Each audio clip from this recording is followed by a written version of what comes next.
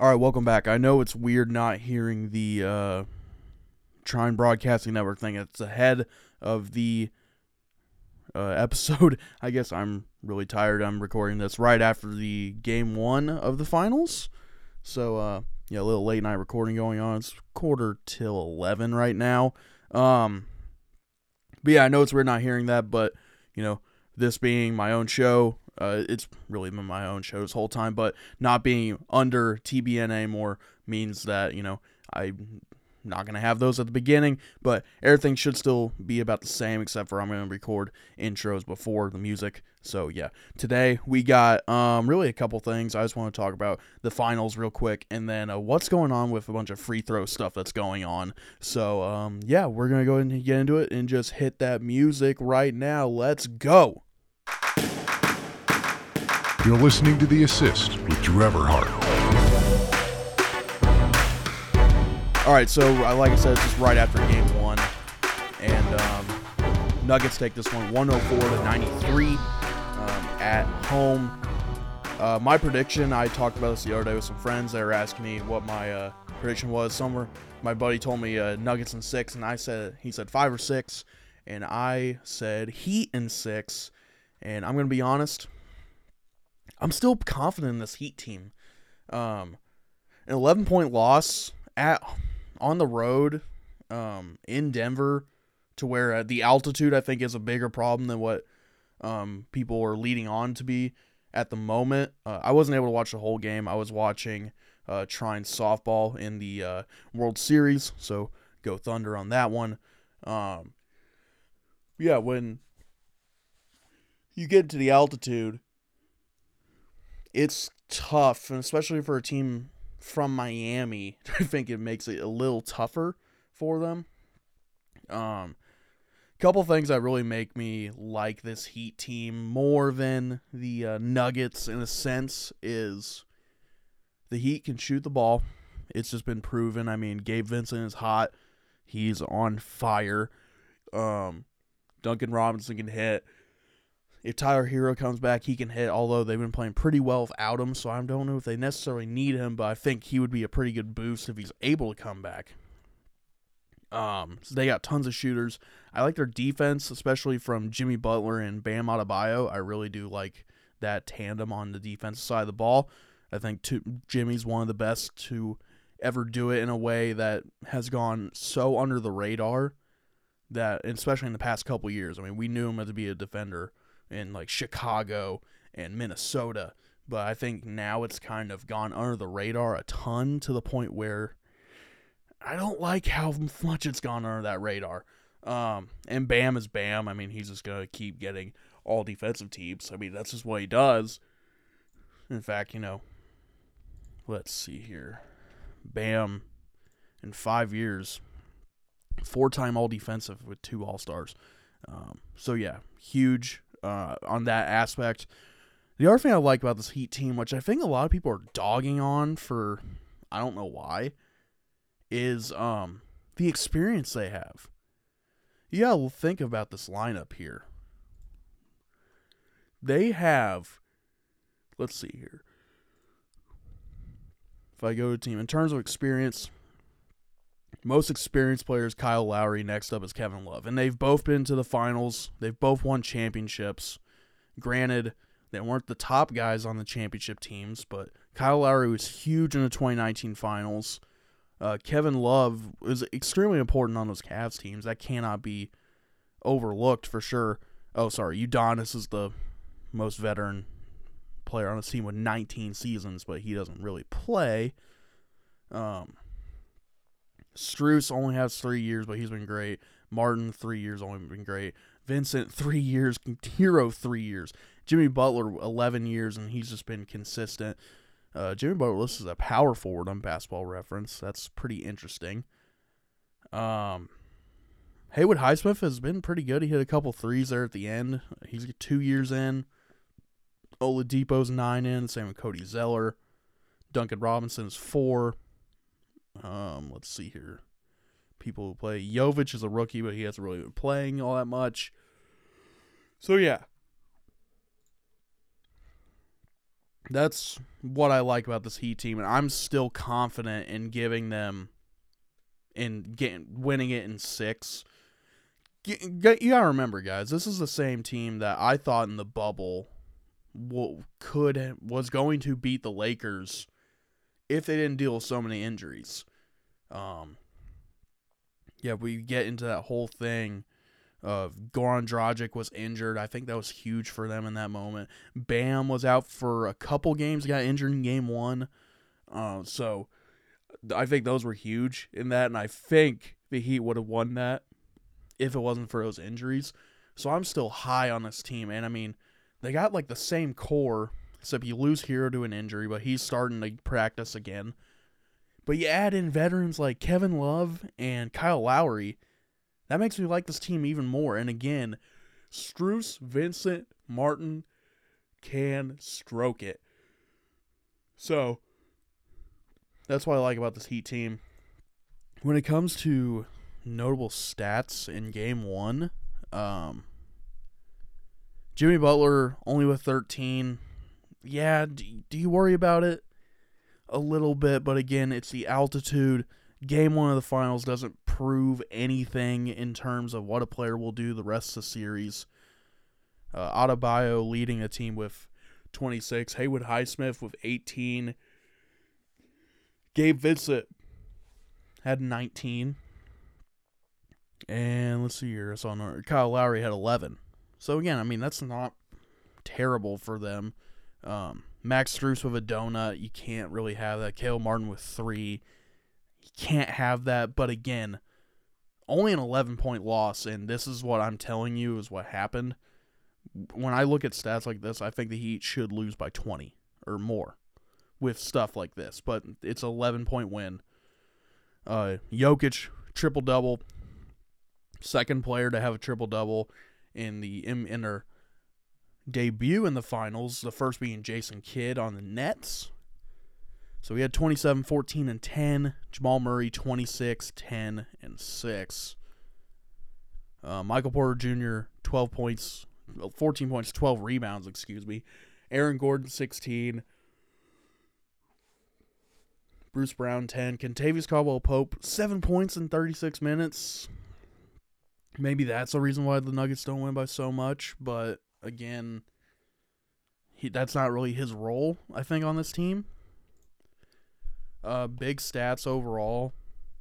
Nuggets shot 51% from the field. I mean, that's just tough to beat. And again, you only lose by 11 in that scenario. And I mean, the difference is 11%. I don't think that means that much, but again, if they come down a little bit, you're closer in that game. Surprisingly, Nuggets kind of awful from the three-point line, 29%. The Heat not that much better at 33.3, an exact third. Something that may get turned around here is the Heat shot the least amount of free throws in the history of the finals in a game with 2, and they went 2 for 2. So that's huge. Nuggets went 16 for 20, good 80%. Heat got out-rebounded by 1, but, they out-rebounded them, the Nuggets, on the offensive board by 6, so that's not great. But then again, when you shoot 50%, you're not going to get as many offensive rebounds. Nuggets had 10 turnovers. Miami had 8. So, maybe, again, all signs are pointing towards Nuggets should have probably beat them by 20 in this game, but they just couldn't. Nuggets only had 8 fouls in the game, while the Heat had 15, which makes sense. So, yeah, I still firmly believe in the Heat. I'm still going to go Heat in 6 in this. Again, this is a team that won in Boston 3 times. That's probably the toughest environment to win in outside of Golden State, I would think. Because I was talking about this last week with someone, with Andy Brown actually, and I was like, Boston's tough enough to win in, But then when you win one in Boston and you still have to play another game in Boston like 2 days later, that crowd is going to go berserk. They're out of their minds. Then you beat them twice. You go to Miami, they don't come back. Now you're in Boston for a Game 7. My God. Especially in the fashion that Boston won Game 6 on that tip in. Everyone's talking about Dave Roberts stealing second and the comeback that was made in 2004 by the Red Sox. That would have been one of those all-time moments, but it just didn't happen for Boston. I wouldn't say Boston choked. I don't know how that got out there. Coming back from a 3-0 deficit to force a Game 7 alone is extremely impressive. But now everyone's saying Boston choked because, I get it. They were in Boston. But Miami already won twice in Boston, so it was not really a good comparison to say, oh my God, they choked. They had home court and couldn't close it out. Yeah, but you dropped 2 to Miami already at home. So what do you expect?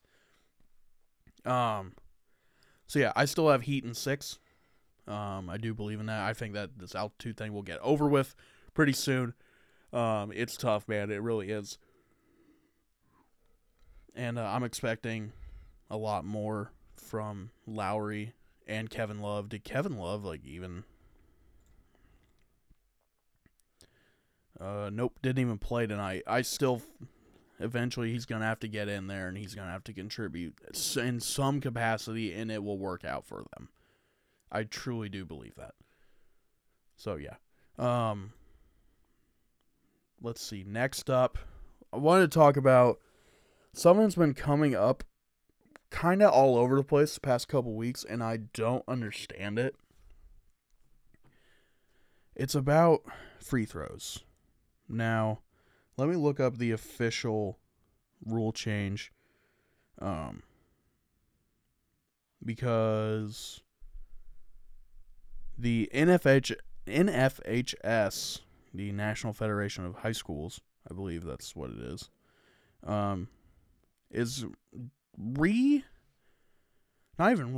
they're just completely changing how the game is going to be played when it comes to free throws. So this is from the official website, nfhs.org. Beginning next year, high school basketball teams will shoot two free throws for common fouls when in the bonus. This rule, changed to 4-8-1, eliminates the 1-and-1 scenario and sets new foul limits each quarter for awarding the bonus free throw. Let's see here. National Federation of State High School Associations, excuse me. Teams will reach the bonus when their opponent commits 5 fouls in each quarter, and team fouls will reset at the end of each quarter. So, this is something that happens in women's college basketball, since women's college basketball is played in quarters. And I kind of get it with the amount of time, with a team being in the bonus. For a quarter, it makes sense. I understand. If you're going to reset at the corner, that's the way to do it. But the 1-and-1 to me is so freaking important. It's not even funny that they're getting rid of it. In a 1-and-1 scenario, it's make it to get the second. You got to make your first free throw to get the second one. That's what normally called a single bonus. And then double bonus is you get 2 free throws the rest of the way. So the way that, if I'm remembering right, for high school basketball when I played, you would get, the fouls were designated by half. It didn't reset at the quarter. And again, if you're going to reset at quarters, I understand not doing the 1-and-1 in a way, because it's so tough you would have to have a 1-and-1 occur at 3 or 4 fouls, which is just, that's not even fun to play in. And then it'd be double bonus from then on.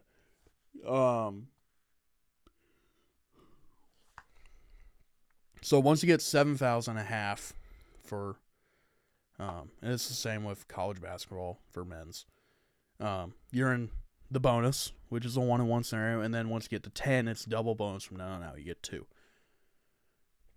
How many games have been affected by a team either making or missing a 1-on-1 scenario on the front end?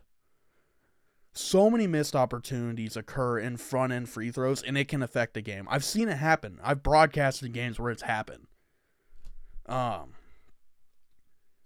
So for them to just get rid of it, like, again, I kind of see the point where if you're going to reset the quarter.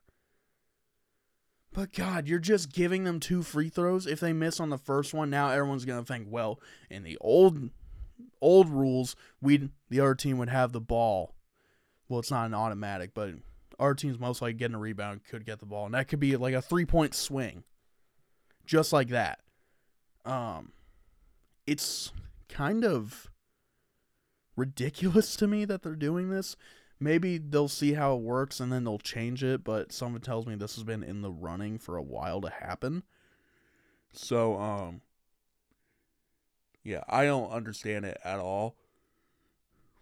And am I upset about it? Yeah, but no, I'm upset about it. I mean, I don't think I have to justify myself in this at all. I really do. It upsets me because, again, how many games have been decided on that scenario and then you just get rid of it? And now how many games is that going to affect from here on out? It's just, man, I don't know. And that brings it to Jeff Van Gundy. He talking about how he would speed up the game. He's saying that he would reduce halftime. He's not saying get rid of it. The way that I think everyone is saying. And let's see here. Flow, among other things, speed up games. This whole idea of what goes on at halftime, I think, is so misunderstood. It's a lot of either praising of what just happened or correcting, but you could do that in 2 minutes out by the bench in an elongated timeout, he said. So no going back to the locker room, still having a halftime in a sense. Let's see here.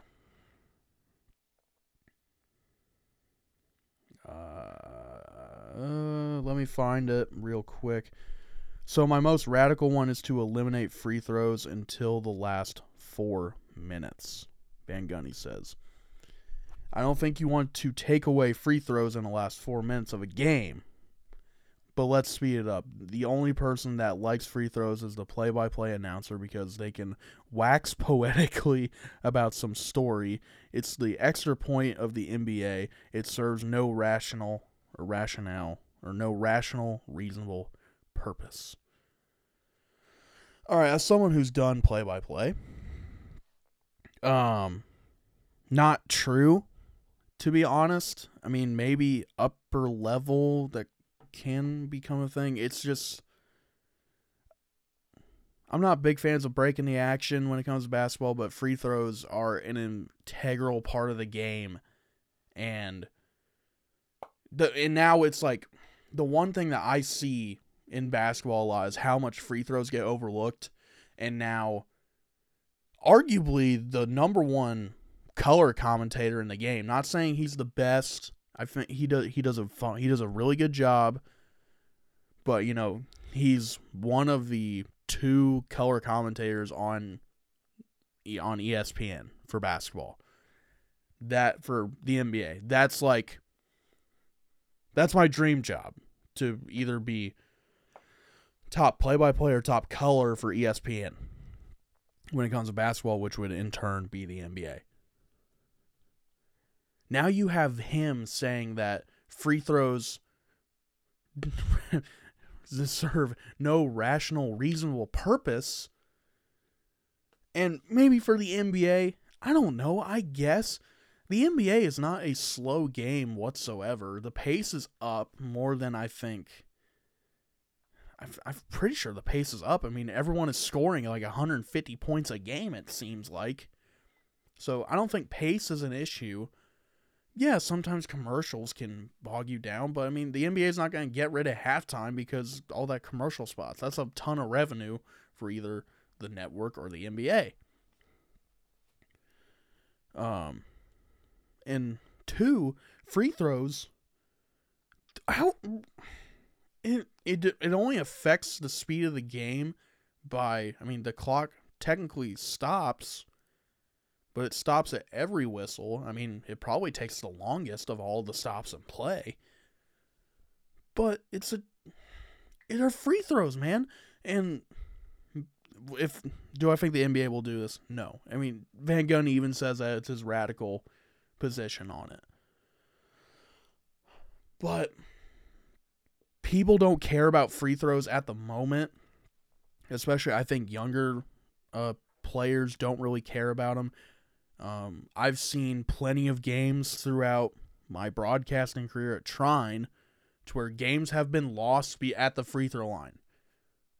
Your free throw, I know it's going to sound like I'm 90 years old. They call it free for a freaking reason. Okay? It should be the easiest shot you will take. It's all muscle memory, so you don't really have to worry about it. And I can walk into, I know it's a little different than playing in front of a crowd and all that. I can walk into a gym and hit 95% of my free throws.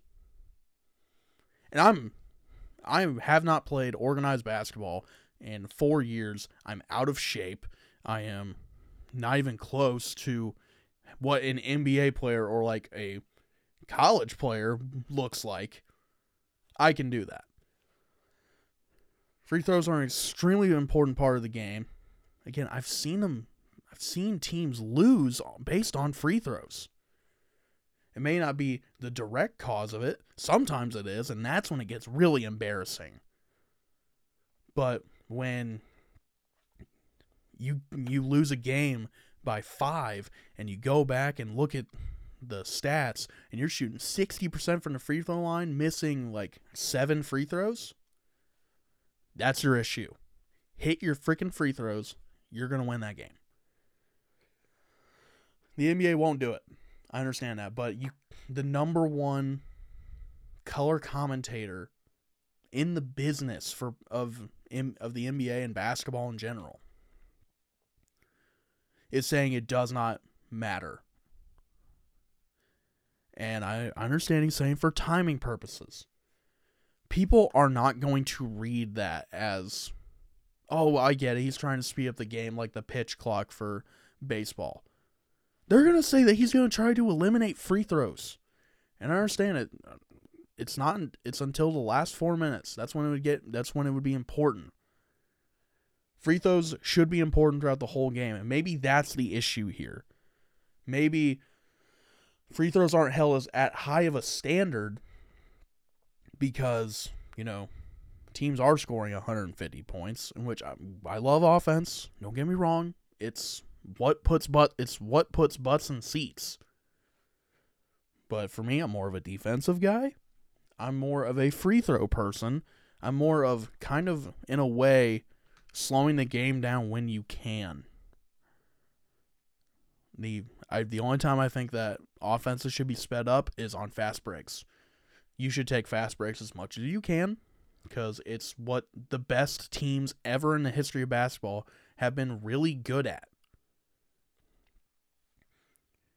But maybe the game needs to slow down a little bit. I don't know. Maybe the NBA wouldn't like me saying that because, offenses are as high as ever. And again, offense is what's bringing that cash in. That's why the league is going to be getting such a big boost in the salary cap. But my God, if we're seriously debating the topic of should we stop free throws until when it matters? Make them matter throughout the whole game. That's just my thing. Make them matter throughout the whole freaking game. All right. So I think with that, that's all I wanted to talk about for this week. want to thank you for listening. Sorry it took such a long time to get back, but I was going back and forth between my house and school, covering MIAA softball, NCAA softball. Think I am at least done with traveling on Thursdays when I record. I'm pretty sure. If not, I will obviously let you know, because that's what I have to do. So to stick with all those updates, be sure to follow me on Twitter at DioVard00. Again, thank you so much for listening, and I will talk to you next week. Peace.